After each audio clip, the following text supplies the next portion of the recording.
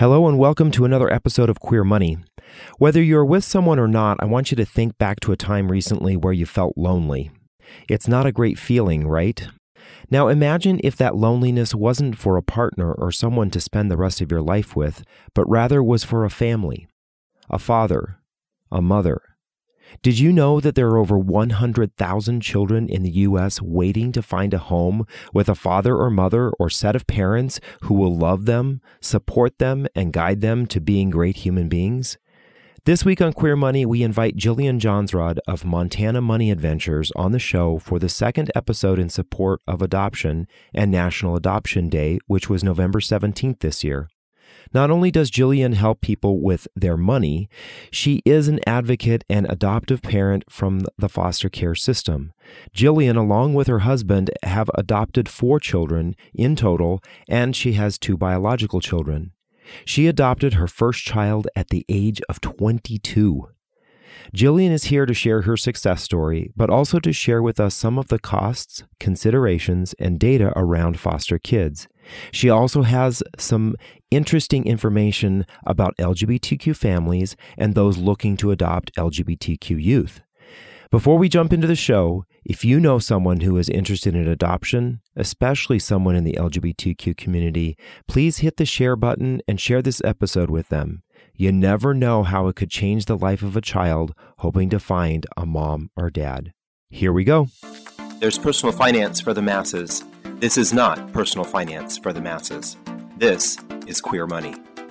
Welcome, Jillian, to the show. We have a fascinating story for all of you to listen to today. Jillian has an amazing story about how she and her husband have become champions of adopting children, especially children out of the foster care system. So welcome, Jillian. We're happy to have you with us. Thank you guys so much for having me. I'm really excited. Definitely. Of course.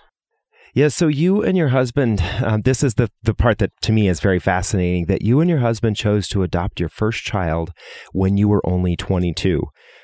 So maybe you could tell us a little bit about that experience and why you chose to do it at such a young age. Yeah, I had always been really passionate about adoption. Actually, on our very first date, one of the questions I asked my husband was, how do you feel about adoption? Wow. And he was like, I like that idea. And I was like, okay, how do you feel about adoption from foster care? And he said, I love it. My parents became foster parents after all of his kids moved out of the house. And he had a foster brother at the time, Micah. So good first date. He sometimes jokingly refers to it as the most romantic interview he ever had. I like it. Yes. So we always knew that was part of the plan. I definitely wasn't thinking that we would adopt so soon. We had been married about 1.5 years, 2 years. And it was actually his foster brother, Micah, who we had met a couple times. Micah was about 11 and I was 21 at the time. And his caseworker called us and said, listen, I've called all of his relatives. I've called every option we have as far as foster parents. I don't have an adoptive placement for this kid. Wow. So if you guys would like to adopt him, that's great. If not, I'm going to put him in a group home and he'll just age out of the system. Right. Oh. And my husband and I went away for the weekend, actually for my 21st birthday. And we did not feel prepared. We didn't feel ready. He was in 5th grade. He had a lot of emotional issues. He was type 1 diabetic. But I thought, I just can't let this kid never get adopted. I can't let him just age out without a family. Mm-hmm. We'll figure it out. So we started that process. It took about 1 year. There's training and classes and the whole licensing process. And about 1 year later, he moved in. Wow. I think it's very interesting that even though you maybe didn't feel prepared, you felt like it was more important for you to push forward with this than to allow Micah to go back into the foster care system and potentially never have a forever home, right? Yeah, there's about 20,000 kids every year that just age out. They never end up getting adopted in the US. And it's a really hard life never having a family, never having that kind of support system. Yeah. So it seems like this seems to be a little bit of a passion on your side. So is there a reason why foster care, adoption out of foster care, or the foster care system is something that you're so attentive to and passionate about? I think that I always felt that having a really loving, supportive, caring family was just the greatest gift that one person could give another person. Yeah. And I think even in the gay community, you see some people who have these amazing families and they're so supportive and so encouraging. And then you have the opposite end of the spectrum where people get shunned from their families or they get kicked out. And it's just one of the most painful things that a person can experience is not having a family that loves them and supports them and is there for them. And I just thought if I could be that family for these kids, that would change everything for them. Right. Well, thank you. I appreciate it. One of the statistics that John and I have heard and repeated a number of times is that 40% of homeless youth identify as LGBTQ. So it would make sense to me that a fair number of those children are maybe from that foster care system where they've either aged out or they've decided to leave the system because they can no longer be in the system for whatever the case may be, whatever the reason may be. So I think that you've talked about this, or we've talked about this before, this idea of there being LGBT children in the foster care system. So maybe, I know that we weren't necessarily planning on discussing that quite yet, but it seems like it's appropriate right now with the conversation. Maybe you could share with us some of your thoughts or what you are aware of when it comes to LGBT children in the adoptive system. Yeah, it's so important to find good placements. And by placements, I mean just families. And by families, I mean any adult, any awesome, loving, supportive adult. There's a lot of misconceptions that it can't be a gay couple or that it even has to be a couple. Single people can foster, older people, younger people, couples. There's very little discrimination in the foster system if, loving, supportive adults step forward and say, I want to give this a go. But it is really hard to place gay kids. My husband actually licensed families for foster care for a few years and was responsible for trying to place children and find those matches. And I think it's similar to, I think any time that people come out, you have some communities and some families that are super supportive, and there's some that are less supportive or almost hostile.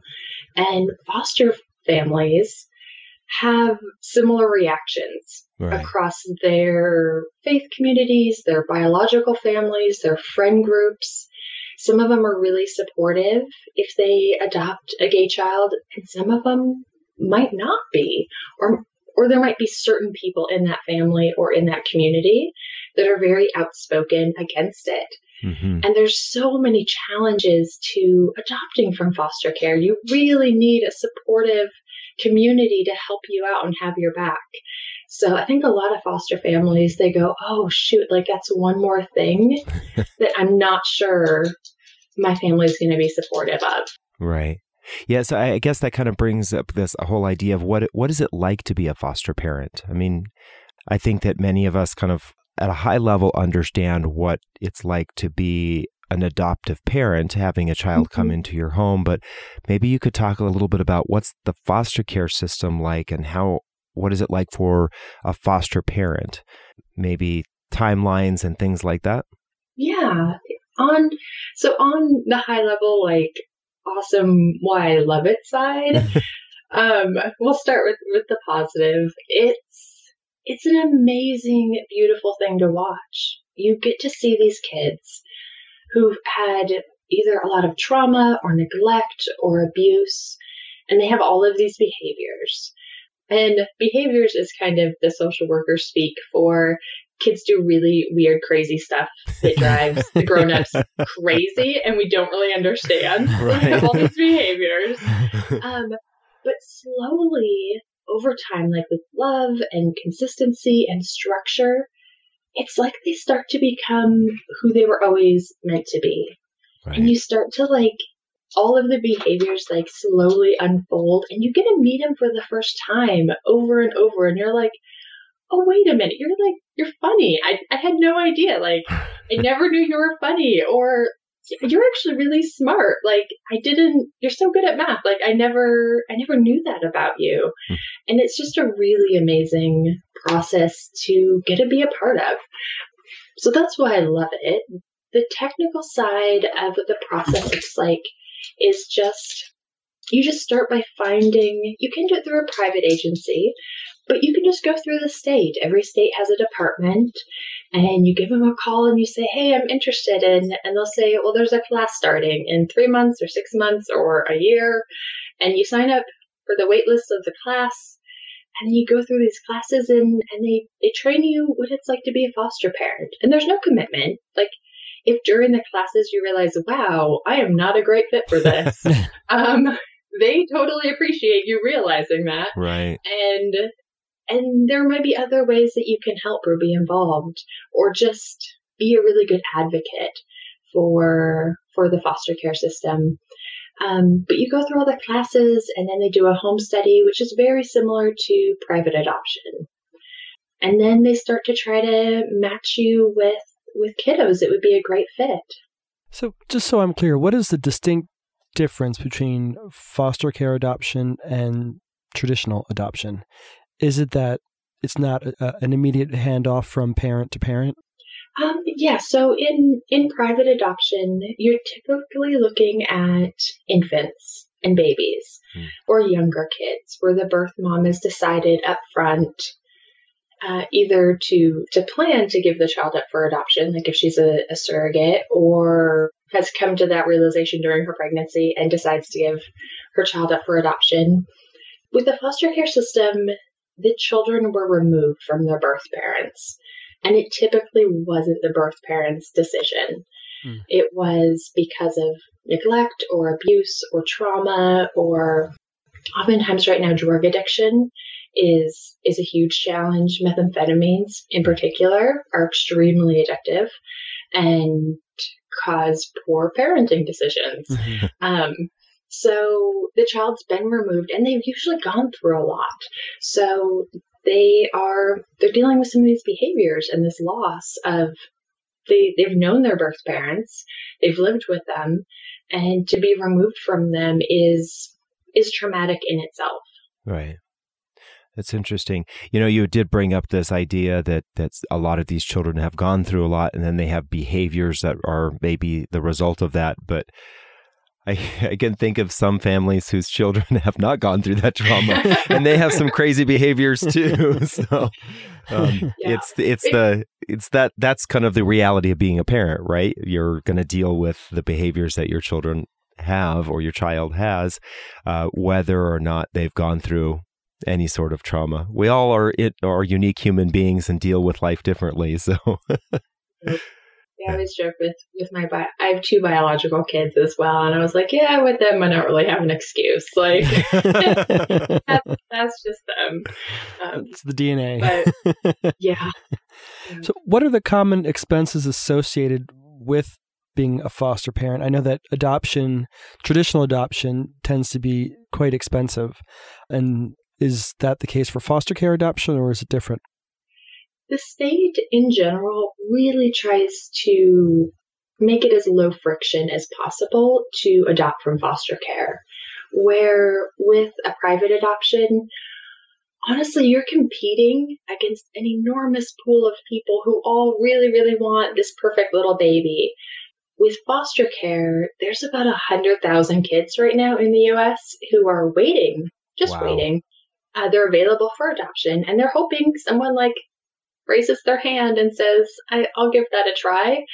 And so the state feels an enormous burden to try to find great homes for them. But there is no long line. There's no one waiting. And so the state really tries to make it as low friction as possible, especially financially. Right.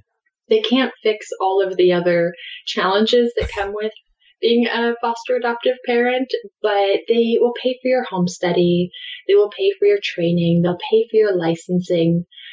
And some states will even cover some of the other costs as far as like filing your paperwork. I think the national average is about $700 to adopt through foster care. Our first adoption, we paid for our own plane tickets because we didn't live in the same state. And this one, I don't think we adopted a sibling group of 3 from foster care. And the state covered all of those kind of hard costs. And even, I believe in our adoption agreement, they would cover any extra costs we had, like getting their names changed or paperwork filing up to a certain amount. So we didn't really have any direct out-of-pocket costs for the adoption process. Gotcha. Yeah, I've heard this idea that states do help. Do you find, or have you found that all states typically do this? They provide some sort of financial support for the adoption process? Almost all states are going to cover your home study, your licensing, your training, all of those kind of paperwork and certification qualifications.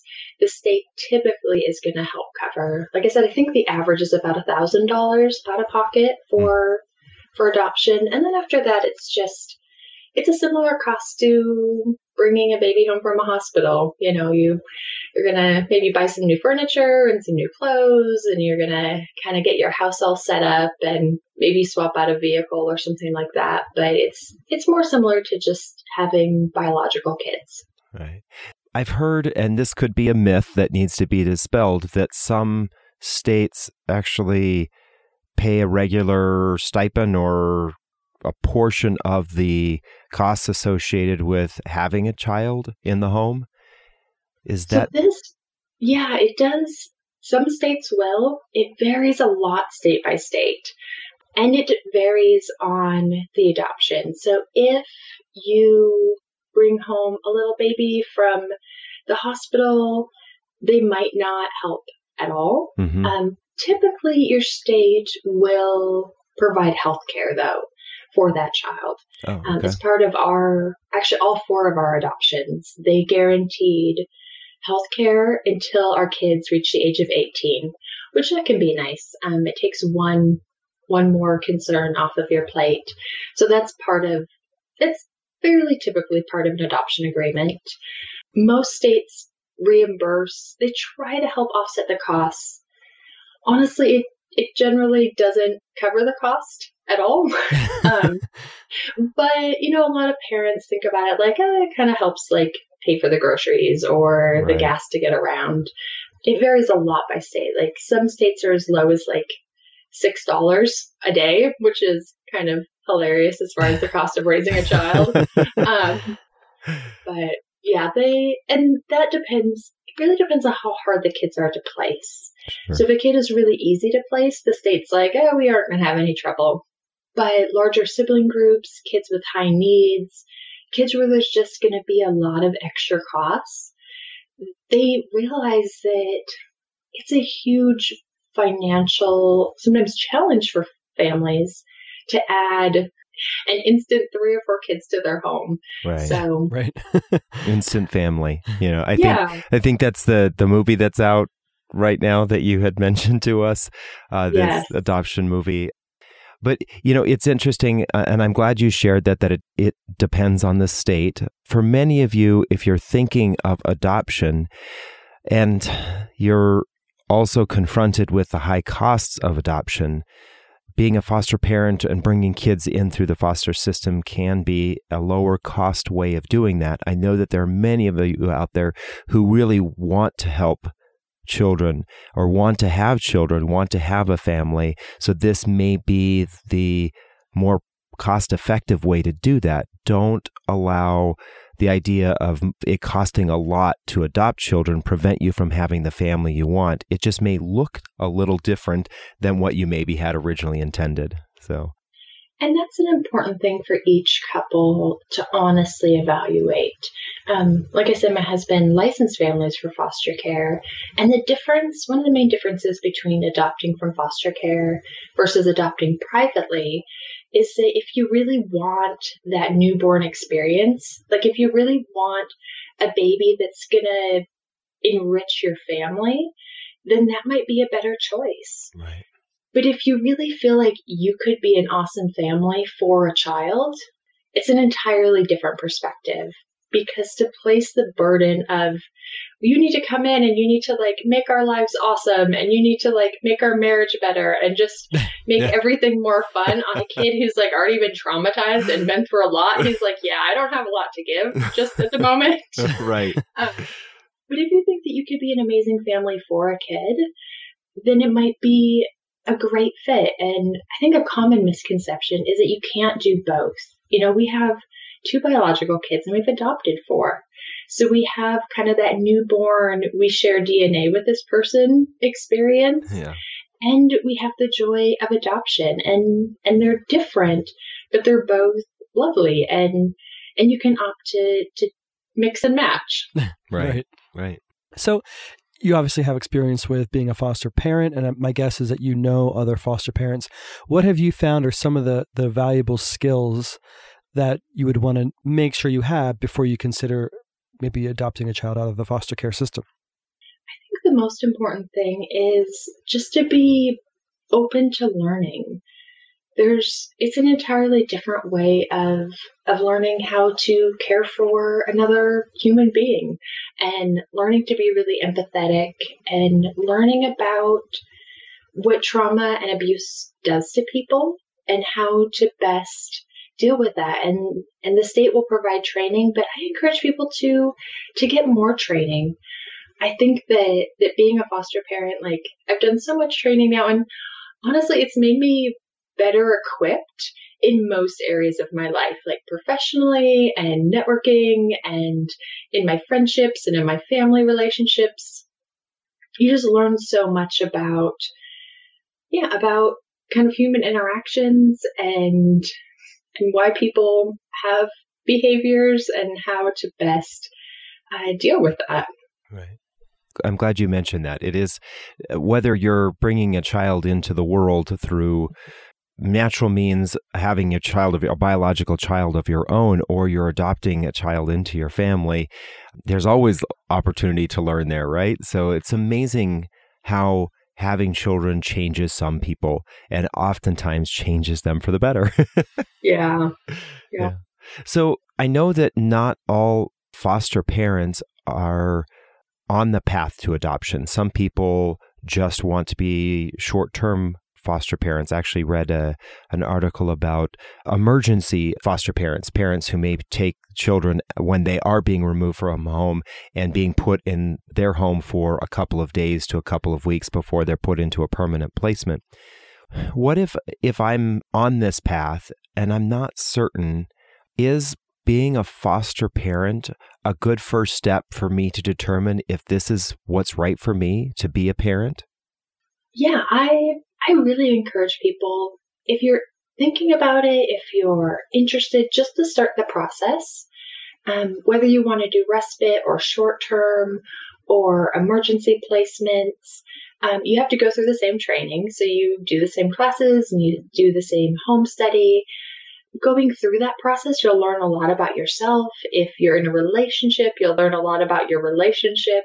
You'll have some really great conversations. And then there are a ton of options. You can take emergency placements. You can just support other foster families. Oftentimes when kids are in foster care, they're not allowed to leave their city. So if a family needs to fly across the country for an emergency, they're not allowed to take their foster kids. Oh, wow. So they need a place for their foster kids to stay for a weekend or a week. And it's amazing to have other trained foster parents who are able to step up and do that. It's such a huge resource. Yeah, so going through the process, you'll figure out what's a good start. And you can start with short-term placements or just helping out one other foster family. What my husband oftentimes did when he had new foster families is he would pair them up with an existing foster family and have them watch those kids for 1 weekend a month. Just to kind of get them started, like, nice. Dip the toe in the water and figure things out before they took a permanent placement of their own. Right. That makes sense. So what advantages are there of being a foster parent first before becoming an adoptive parent, if any? We've done it both ways. So our first son that we adopted was free for adoption. And we knew that that was the path we were on. And it's a little bit different of a process. And I think it's important for each person to kind of consider what's a better fit for them. You don't have all of the court dates, and you don't have birth parents still in the picture.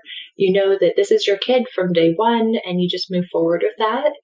The sibling group that we took in, they were still in foster care, and their birth parents had visitation twice a week, and there were caseworkers and social workers and court dates, and we had no idea if they would stay with us permanently or if they would go back to biological family. And it's a very different experience. And so just figuring out which one you feel comfortable with and which one seems like the right fit. Some people don't want to necessarily adopt. They just want to be a safe place for a kid while the birth family has a chance to get their stuff together. And honestly, those foster parents are so amazing, and they can be really empathetic and loving and supportive towards birth families, because birth families feel so much shame and they feel so much hostility sometimes towards them. And they really need kind of an advocate as well to support them in either their recovery or whatever they're going through. That was going to be my follow-up question. What is that experience like, being the foster parent, potentially the adoptive parent, and meeting and working with the biological parent? It's generally a little bit challenging, at least to start, because the birth parents usually feel a lot of shame, and it's hard to have the government come into your home and say you're doing a horrible job at this. In fact, you're doing such a bad job at being a parent that we're going to remove your kids and we're going to put them with someone who's better than you. Oh, wow. And that's how we start this relationship. Right. So it's a little acrimonious.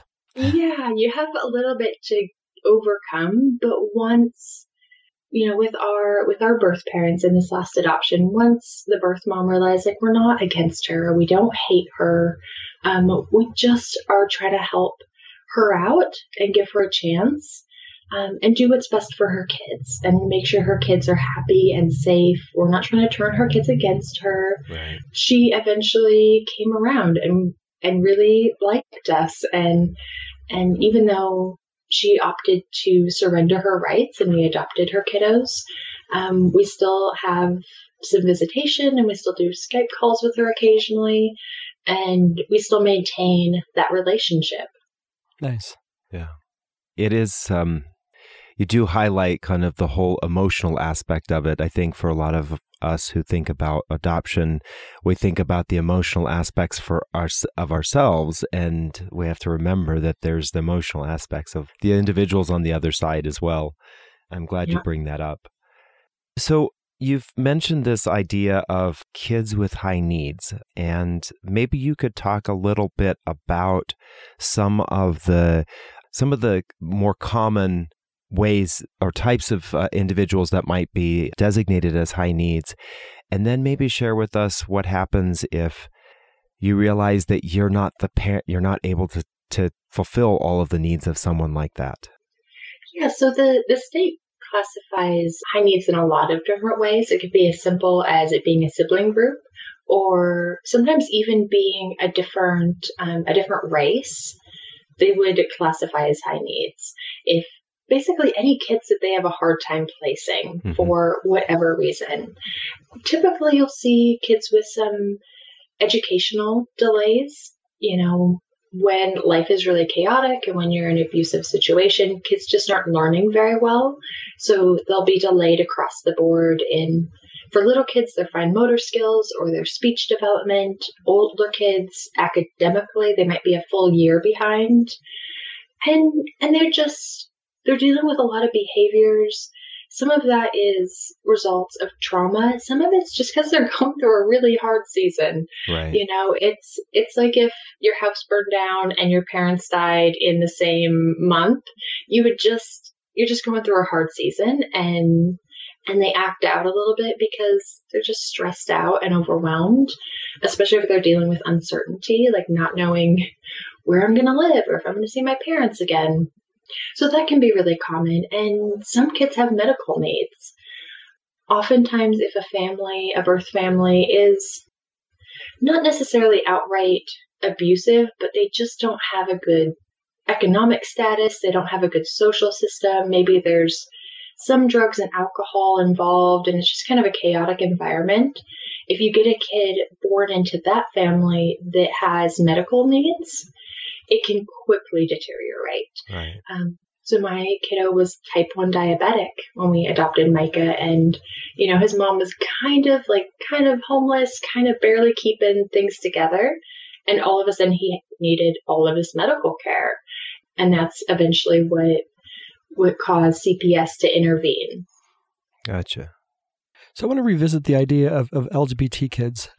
How does the state or the foster care system identify these kids? Do the kids come out to the state, or is it assumed or assessed that they might be LGBT? And then how is that shared with the potential foster parents? So after a kid goes into care, they'll start creating a file. When kids go into care, they get removed in the middle of the night or from a hospital. This caseworker knows nothing about this kid. And usually they're not talking. They're not saying a word. Right. And so if they drop them off at an emergency placement, and they're like, good luck, we have no idea. And that foster parent, as they get to know them, will start to, it looks like they're a little behind in their reading. It looks like they have a hard time with this. The foster kids oftentimes will start to open up to their foster parent. And the foster parent can share that with the caseworker to put it in their file so that when the kid moves to a more permanent placement, the foster family has some idea of the kid's needs and any unique challenges. And as a foster parent, when you go through the training, they will give you typically a checklist of like 80 different behaviors or situations. And you say, yes, I can deal with this, or no, I cannot. And they're caseworkers, good ones, are typically really honest, like know yourself, know what you can do, and know what you can't do. Like, don't say yes to things that you feel completely unprepared to deal with. So if a child is diabetic, if a child is blind, if a child has, a certain age or a certain sibling group, or whatever the need is, know if you can meet it. And you'll fill all that paperwork out. So your caseworker has this kind of profile of this kid, and hopefully there's a whole bunch of foster and adoptive parents out there who've been licensed, and they can try to make a good match, because we really want kids to thrive and to flourish in whatever placement they have, or else what happens is the foster family disrupts. And that's when they call the social worker and they're like, I can't do this. I can't handle this. We're way over our heads. You need to find a new home for this kid. And typically a kid, before they find their adoptive placement, is going to disrupt 3 to 10 times. Wow. Which is very traumatic for the kid. So they really try to find good placements up front. So typically, I would say with that situation, hopefully the kid is, built a good relationship with their foster parent, and that's come out at some point, and they've trusted them enough to share that, especially with older kids. If they're, junior high or high school age, and they can put that, the social worker can put that in their file to try to find a match that will be really supportive and encouraging, and ideally has a somewhat supportive and encouraging community around that foster family as well. Yeah, that makes a lot of sense. Could someone volunteer to become a foster parent and say, I'm looking for children who are LGBT? Oh my gosh, your caseworker would be so happy. They would just be over the moon happy. Anytime people volunteer for kids that are hard to place, If you say, that's the kind of kiddo I'm looking for, or I'm ready to take on a sibling group of 6, or I can handle a child who's deaf or blind, or whatever the kids that are hard to place, if you raise your hand for that group, they will probably have 3 or 4 profiles on, in your living room by the next week and say, we got some kiddos for you. Right. Be careful what you ask for. Right, exactly. So then LGBT kids would be considered high needs? Probably by almost every state, especially if it's an older kid. I'm not sure at what point in the state, like what age, they try not to classify kids with any sort of special need before the age of like 4 or 5. Whether it's a learning disability or a behavioral problem, any diagnosis, they're just a little antsy to put a label on a kid. So I'm not sure with that, what age they would like write that in ink in their file. Right. But I don't know. I would imagine like 7 or 8 or 9, like once a kid's a little bit old enough to where the caseworker feels good writing that down in the kid's permanent file. So do you have any context on what the experience is for people who are classified as LGBT that are in the more red states in the foster care system? Is that a pretty, acrimonious relationship? In the state licensing, for the most part, you might come across 1 or 2 people who have their own personal bias, but for the most part, the foster care system really, I don't want to say the word desperate, but they're very open-minded to whoever is a great, loving, supportive adult. So a lot of the restrictions that you'll see on private adoptions or on foreign adoptions, as far as how young you can be or old you can be or married or single or any of those things, it's very, very minimal in the foster care system. And they're not allowed to discriminate against same-sex couples or however a person identifies. Like I say, even single people, like I never want to discourage single people from becoming foster and adoptive parents because they make amazing foster and adoptive parents. Right. So legally, there should be no discrimination. You might find, one caseworker or one licensing person who might have a bad attitude, but actual discrimination shouldn't be an issue on the state side. Right. So there is an increase in states enacting or attempting to enact religious freedom bills. And we know that there are several states that have recently passed laws that are preventing LGBT people from adopting. So it sounds like maybe this could be a way around some of that, is that some families, whether it's a couple or an individual, if they identify as queer, that they may find this is a better option, is to go through the foster care system because they know that there's hopefully less bias and there shouldn't be any discrimination. Yeah, absolutely. The only thing that you might run into is through foster care licensing. Part of it's done through the state, just as a government organization. Occasionally, they subcontract out to different organizations. So if you see in the news, like this organization won't license gay couples for foster care, it's typically those private organizations that kind of have their own set of guidelines.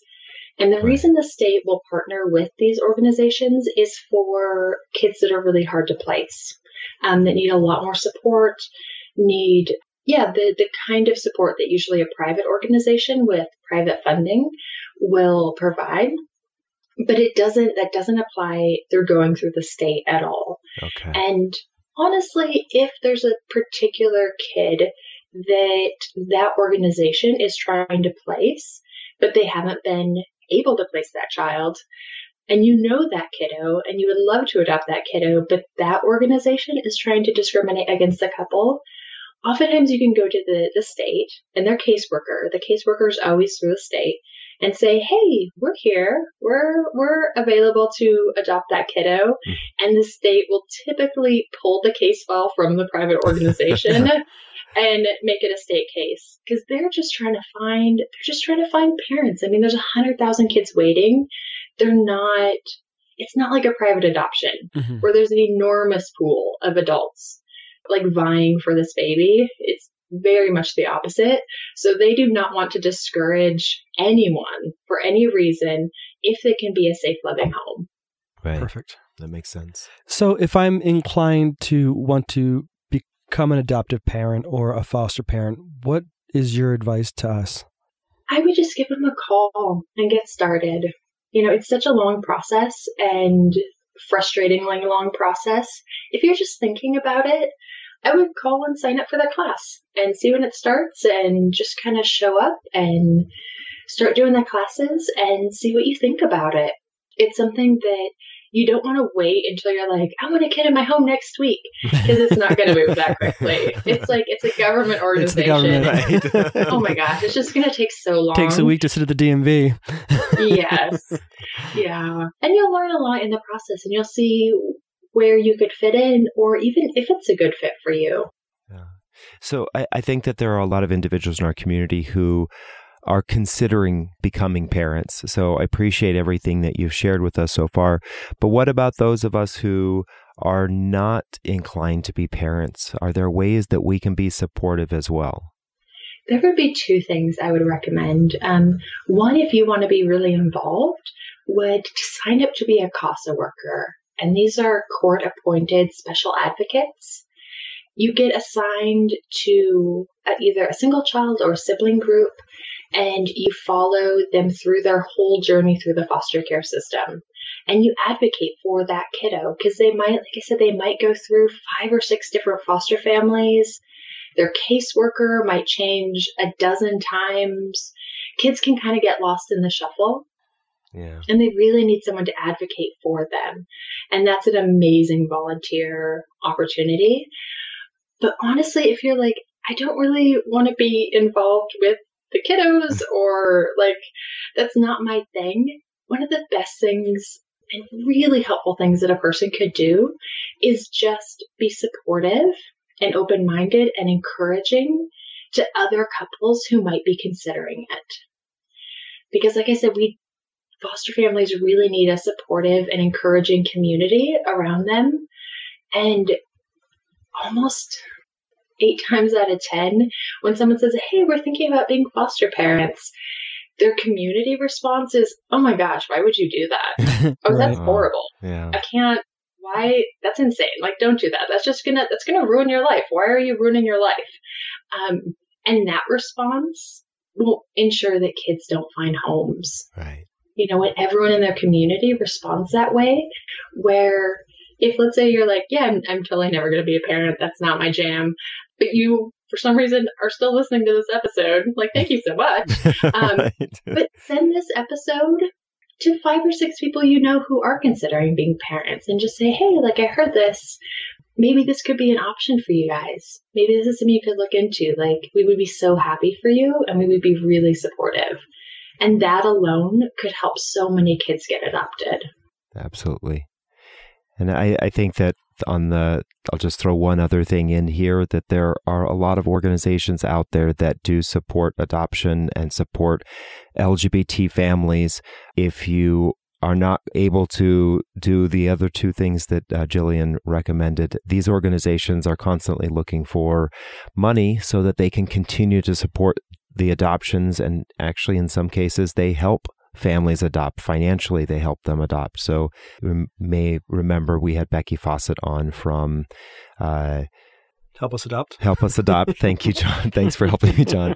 And that I saw is the blank stare. right. That is her whole goal, is to provide money to families, especially minority families, including LGBT families, who need the additional money so they can finish the adoption process. So if you can't have a family of your own, but you want to help, there's plenty of organizations out there that you can support financially as well. And if you are really bold and adventurous and want to be an advocate and a resource for gay kids who are in the foster care system, you know, there's a lot of foster parents who are like, maybe I could do that. I had some friends who tried to adopt a transgender girl. But it can be really scary and overwhelming if you don't know anyone Right. who's gone through that, who understands that process. And it could be one more barrier to say, hey, this kiddo has an advocate who, if you have any questions, if you need anything, like, they know all about this. I think most foster families who do end up adopting gay children are because they have someone who's gay in their family or a friend, and they've been able to have those conversations. But some foster families don't. I think especially in more conservative or red states, they might not know anyone to have that conversation. So they might not feel prepared. Awesome. Thank you very much, Jillian. So do you have any last comments or thoughts that you'd like to share with us? No, I think it's something to consider. It's something to be open to and to support your community and those around you. You know, there can be a lot of negativity.